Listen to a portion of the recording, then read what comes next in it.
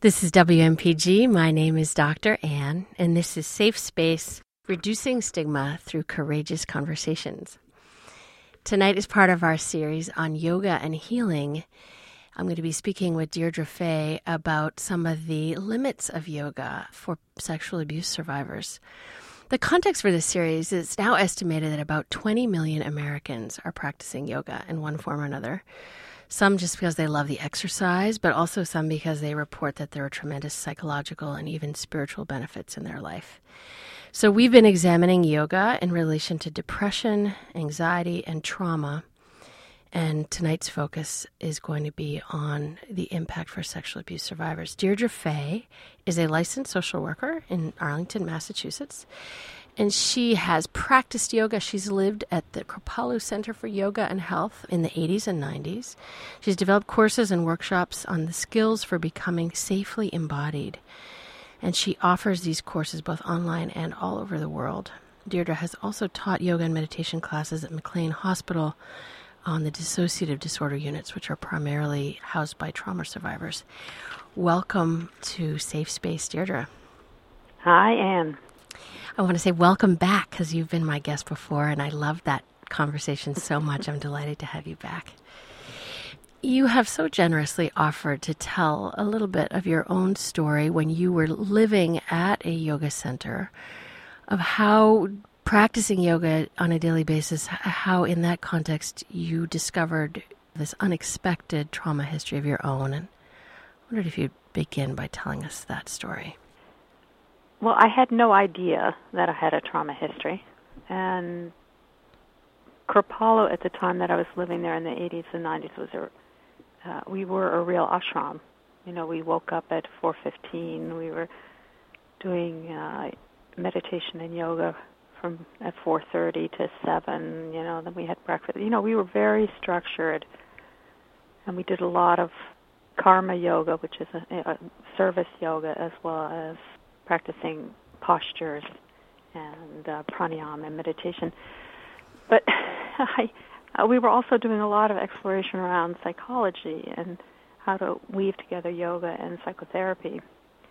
And one of the wonderful Gestalt teachers, Rachel Breyer, was there doing a workshop with us and teaching us about Gestalt therapy. And I volunteered blithely to do a demo. And oh my God, it was like a bomb went off in my psyche. And it, you know, when the dust settled, which took a while, I didn't know what happened. You know, this is really before we had known much about trauma. And I was perplexed because literally it was a before and after. I was able to, before I was training for triathlons, I was running many, many miles a day. I was on my bike, doing really hard cycling. I was swimming. It was an intense athletic endeavor, as well as doing a lot of yoga and a lot of meditation. And then when this bubble burst, all I wanted to do was, I just wanted to stay in my bed. I did not want to do anything, and I couldn't get over the difference. I couldn't get over it. I was stunned, actually. I was brought to my knees. And then I started really like looking around and talking to people and trying to figure out what happened. And I really believed in the past tense and believe now in the power of yoga, meditation, the spiritual life to transform us. I have complete commitment to that. And I was trying to figure out why, when all the great texts will talk about how you can use these practices to overcome suffering, why I was struggling, why I couldn't do postures. I didn't want to get up. I didn't want to be seen. I didn't want to move. I didn't want to stir the pot, is now what I understand. But at the time I didn't know. So you're a demo. You have a person who's combining Gestalt therapy with yoga, and in the midst of you receiving this session, When you say a bomb went off, do you mean that you suddenly had a memory that you didn't have before? Is that what you You know what we're understanding now so much is about implicit communications, the non-narrative body pieces. That is usually what is held with trauma and attachment issues. I can have all those words for it now. At the time, I didn't. My body did a reenactment with a skilled therapist, but still, my body went through a reenactment. When you say that, do you mean like your body, like it was as if you were reliving something that you didn't have words for? Yes. I could feel like a frozenness in my body. I felt the wanting to hide. All these were ways that it all got encoded in me in the past. I couldn't make sense of it. I didn't have any framework for understanding that when it happened. So you had this overwhelming physical experience. It's like a memory that you were reliving that was just awful, it sounds.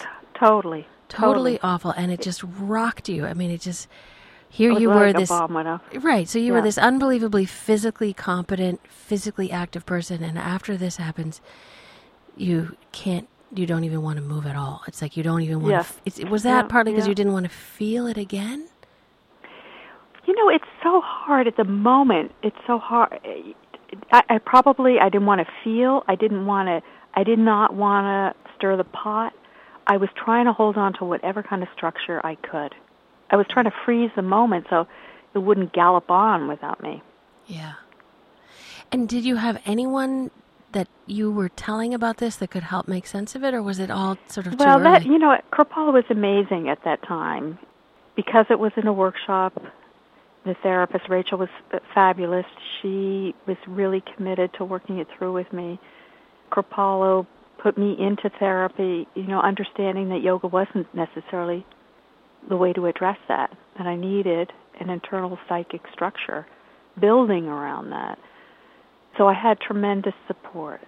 That was really helpful. And I saw the interplay between yoga and meditation and psychotherapy. You need both. Mm-hmm. So there you are. You've had this bomb go off in your life. You're in a place where you have tremendous support. And yet I hear what you're saying is though you deeply believe that yoga is this sort of source of transformation. In fact, in that moment anyway, you couldn't. It wasn't the thing that was going to help you the most. Is that what you're saying? Mm-hmm. Yeah. Well, what I now believe is that bomb going off was the result of the practices easing and softening my boundaries, softening my defenses. And that is the whole point. The whole point of any spiritual practice is to create freedom. But it stinks when you're in the middle of it. But that's the point, is to clean and purify and clear anything that's keeping us from being free. And that was, without a doubt, keeping me from any kind of freedom. I see. So your understanding of why this came up in the context of yoga was that the practice of yoga had softened your defenses. Yes. Yes. And it almost makes me feel like, do you think there needs to be a warning for people practicing yoga? Like, be careful because this may soften your defenses. I mean, informed consent, right? Right? Exactly. Well, it's like, how do we hold people and care for people? Because life is meant to disrupt it so that we can be free. But it's, our culture, our Western culture is to stay in control, to keep things neat and tidy, to not let anyone know we're in trouble or in pain. And so it's really antithetical to the whole practice of yoga and meditation, which is meant to clean us and clear us. Well, and of course, listening to you so far anyway, the initial experience is not one of increased freedom. No. No, so horrible. Horrible. Yeah, so clear. We're going to make sure before we end this interview that you'll tell me how the journey past this initial stage. But the initial stage, it sounds like, was just devastating. Yes, it was. And so tell me more. So you didn't want to move, you didn't want to stir the pot, and so in fact, did you find that you couldn't do yoga at all, or did you find that there were some things you could do? Well, I'm trying to think back to those times. I did not go back to the kind of practices I was doing. I was very able to do very strong and sturdy and, very powerful practices, and I couldn't do it. I had to do very gentle, very calm, soothing kind of postures. The pranayama, the breathing I was doing was just to calm and soothe rather than activate in any way. And this is part of what I learned is, like now when I talk to people, I talk about taking little sips of breath. At that time we were all talking about taking long, deep breaths and deep belly breathing and 3-part breath and all that. And I said, don't do that. All that is going to activate. But I had to learn that because we didn't have any of those ideas back then. And when you say all that would activate what? Like activate the anxiety, activate the memory? What do you mean? All of it. It stirs the psychic pot. I see. And which is the point of it. The true practice of yoga is meant. Right, but in that moment, so here you are sort of with this newly discovered history of trauma that you're trying to make sense of, and in that moment, the last thing you want is activation. That's right. Okay, got it. And I started learning like how we hold our breath, and this is true for any kind, not even somebody who's not doing yoga, is we're managing our breath because we're managing our physiological arousal. And so how do you learn to skillfully manage your breath so that it's to your benefit instead of overwhelming or overactivating you? That's so fascinating. Because so many relaxation practices use the breath as a way to calm ourselves down. But you're saying instinctively people hold their breath as a way to calm themselves down. Yes. Or to try to kind of control things. All the time. Yeah. Uh-huh. Now, there's wonderful pranayama practices called kumbhak, where you actually hold the breath. You can hold it on the inhalation or the exhalation. And I started playing with that with people. How do you use that? So maybe when you're really anxious, you take a little breath in and then you hold it. And then you exhale. Or you exhale on the out-breath. And you begin to see how you can, instead of just having your physiology do it out of a reactive, defensive way, how do you do it so that you begin to manage and work with your arousal so that it works for you? And are people different, or are there some general principles, like that in general holding it during the in-breath does one thing and holding it during the out-breath does the other? I don't know. I never have I tell people there's no right way to do any of this. I see. So you're wanting them to study their own experience. Yes, beautiful.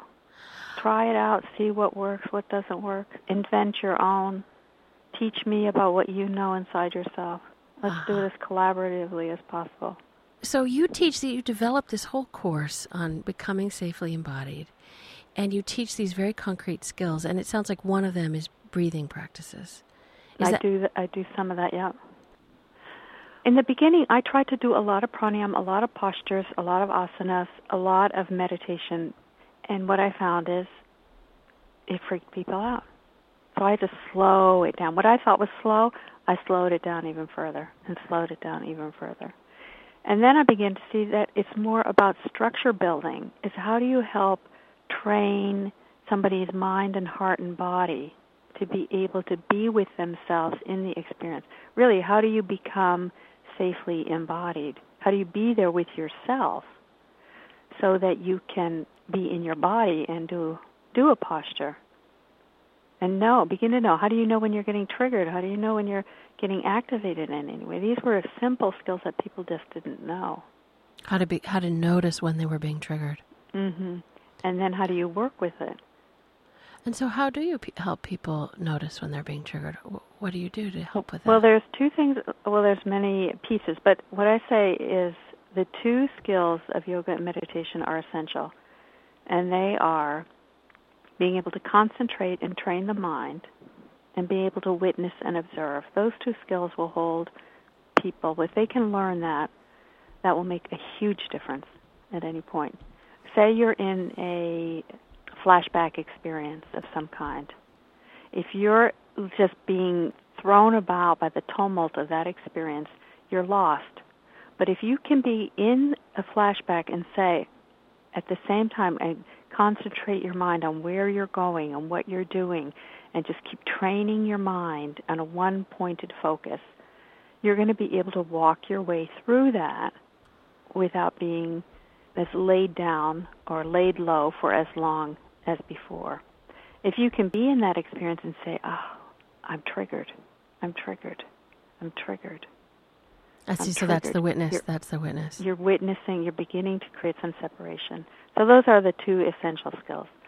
Then after that, I do a lot with people on separating what are the facts and what are the feelings. So the facts are like right now, you and I are just talking. I'm talking right now, you're listening. In a minute you're going to be talking, I'm going to be listening.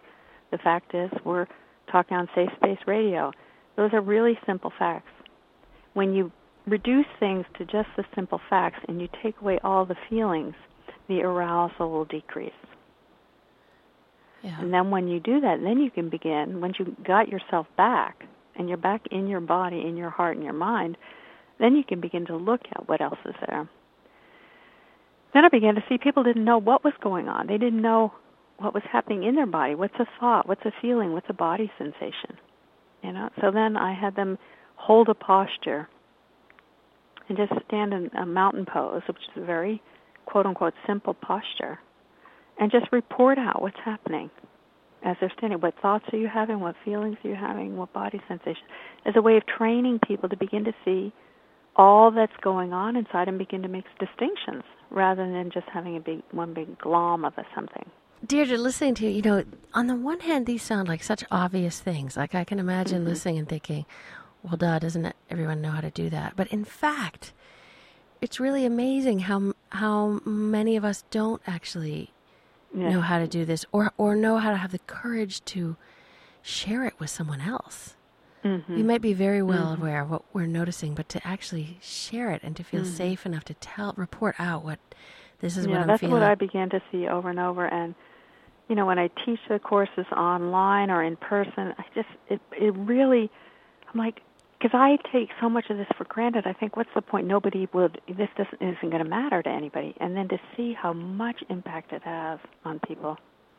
It's absolutely beautiful, beautiful. See people get some control and sense. I used to teach these basic things and then take people into a yoga or meditation class that I would teach ongoingly and watch people be able to, over time, be able to sit in a meditation for an hour, whereas they might not have been able to tolerate 2 minutes. And what is it that makes, I get sort of, if we're talking about sexual abuse, I get that being present in the body, as you would put it, being safely embodied, can be very challenging because there's all these feelings in the body. What is it that makes meditation challenging after sexual abuse? It's really the same thing because you're stirring the pot. All these practices are designed to do that. But if you can learn to concentrate the mind, keep a steady focus, and to witness and observe what comes on, you can sit through anything. You don't get hooked by it. You watch your arousal. You welcome it. You love it. With internal family systems, working with our parts, it's the same kind of thing. You learn to witness and observe, love and welcome what goes on in your body. And over time, that becomes easier and easier. And so I think it might be useful to use the word, to just clarify, what you're using the word arousal, and we're using it in the context of talking about sexual abuse. I think it might be useful if you explained what you're meaning by the word arousal, because it's physiological hyperarousal, overstimulation in the body. The nervous system, call it freaked out. Freaked out. Okay, that's really what. So you were saying manage your arousal. You're really meaning like manage how freaked out you're feeling inside, how panicky, how overwhelmed, how heart pounding, short of breath. Yeah, really good clarification. I have some short and simple videos on my website where people can watch. They're just psychoeducational videos of teaching about what's it like to be triggered and how to deal with overwhelming emotions. Actually, I'm going to put that on the web. And that's www.dfay.com, right? Yeah. For people who want to hear that. Okay, that's great. So in some ways, what I'm hearing you say is, here you were, this intense yogi, this memory comes up, you find that yoga, in fact, is too triggering for you. It stirs up too much. It gets you to too much of a place of freak out yourself. And you learn from your own personal experience that the only way to come back into your body is to move really slowly with these really much more what I want to say, Anne, and this actually moves me to tears. So I didn't do it myself. It is the practice of yoga. It was my belief. Like, I have tremendous faith in it. There's the Patanjali's Yoga Sutras are age thousands of years old, and they detail out what happens in the body. Now, they're not talking about trauma in any way, and they're probably addressing a much more developed self-structure than I was and maybe am right now, but they call it the science of yoga, and it is the truth in my experience. So I held on to that with both hands, my heart, my mind, and that is what got me through. So tell me more about that. What do you mean by that? Well, they'll say that Patanjali talked about how the whole point was to turn from being outwardly focused to inwardly focused. That was the whole aim and process of yoga, to withdraw the consciousness, to develop the consciousness inside.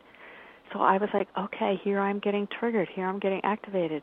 How do I go in? There's a word, pratyahara, where you go inside, you withdraw your senses, and you start finding who is yourself, who is your soul in there. Returning to the source. Yoga means union.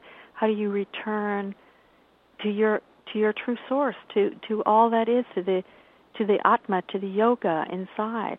And I thought that was what was compelling to me. So when you say it brings me to tears, I didn't do this myself.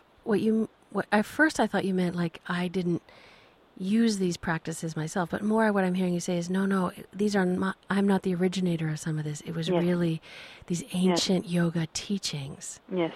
I see. Okay.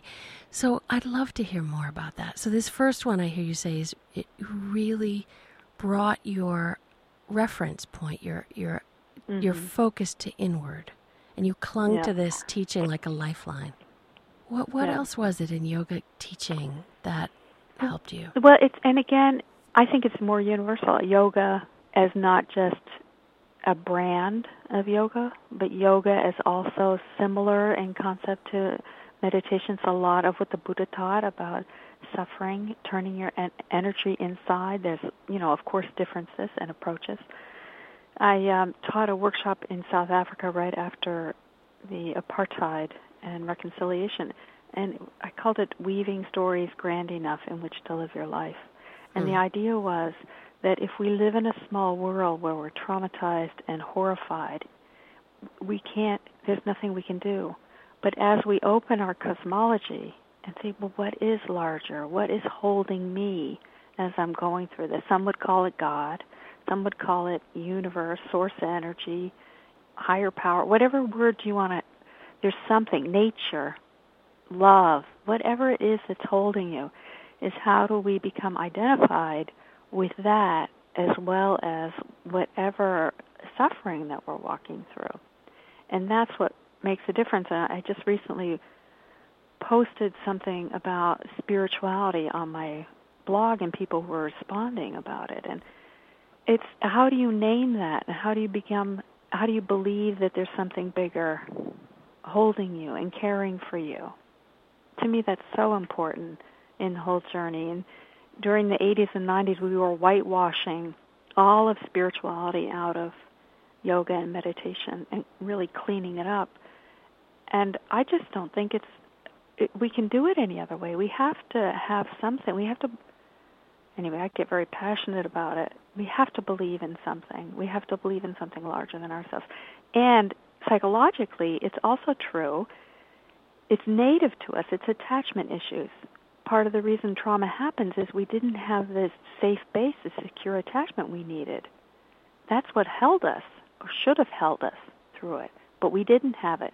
So our bodies are we're mammals, we're programmed to reach out and move toward proximity and safety and security from somebody older and wiser so that we can calm our nervous systems. And as an adult, yes, we have that with people, but there's the existential longing and need for something larger as well. I read that blog, Deirdre, and part of what touched me about it was that you said for trauma survivors, believing in something greater than yourself is particularly difficult because you feel already abandoned by or abused by someone who was maybe older and wiser, or supposed to be older and wiser. Mm-hmm. And so believing in a God or God figure of, can be very challenging, or to even surrender, to a power greater than yourself can feel like a really dangerous thing to do when surrender is associated with violation. Yes. Yes, and the healing that people go through when they realize that brokenness, and then they move through that and realize that they weren't broken, and they can claim their own native love and their heart and their love and their longing. Oh, it's so beautiful. It's so connecting. It's exquisite. Okay, so let me try to understand what you're saying. So I hear you saying that the way through that dilemma of being someone who was violated, say, as a child by an older figure, and how that impacts their capacity to practice any kind of spiritual approach, say. What I hear you saying is that a way to do that is by getting that even though they were violated and wounded, they were not in fact broken. Yes. And that's what yoga says to us. How does yoga say that to us? Yoga is union. You return to your Atma, your soul. You return to yourself. Trauma ruptures us from that contact with ourselves as source, as divine, as love. We stop believing in people. We feel betrayed and abandoned. And the whole purpose of yoga, if for this conversation, the purpose of yoga is to return us to that unbroken state and to remind us of who we really are. And how does it do that, Deirdre? I know we only have just in 1 minute. It's impossible. How does yoga how does it repair and help us reconnect with who we really are? Oh, golly gee, Ann. I know, I'm putting you on the spot, Deirdre. It's so big. But when you touch that space, it's a guarantee, when any of us touch that space, we return to wholeness. Then we forget, the practice, and it's practice, Patanjali said, it's practice over lifetimes to return to that state so it becomes natural to us again. But that is possible for us to do it. And if you read on the blog, you heard some people who have been in very dissociated states and very dissociated self-systems who can more readily and easily return and capture and remember themselves. It's extraordinary. On that note, basically this conversation is an appetizer. So if you want to find out more about Deirdre's work, I understand you're coming to Portland, actually March 1st through 2nd, to offer one of these Becoming Safely Embodied courses for helping professionals. Is that right? Yes. So if somebody wants to find out about that or sign up for it, how do they do? What do they do? Probably the easiest thing is to send me an email at dfay@dfay.com, and I will forward the information or send them. And I'm also going to do a workshop on embodied attachment, so the same kind of thing. Okay, great. So if someone wants to find out more, I know you offer individual consultation, you create retreats, you do courses, you travel all over to do so. They can find you through your website, which is www.dfay.com. That's right. Deirdre Fay, thank you again so much for being you're the best, Ann. My thanks tonight, too, to Jen Hodgson for mixing the sound, to Maurice Lennon for the music, and to Deb Cook, who is a Kripalu yoga teacher and the consultant for this series. She's also the founder of Yoga in Maine, and she offers classes, retreats, and workshops in beautiful places in Maine and beyond. If you'd like to listen to this show in its entirety or email the link to a friend, please go to our website, which is www.safespaceradio.com. You can sign up there to get a weekly link to this week's show. You can also download us from iTunes. You can like us on Facebook. Coming up next is Local Solutions.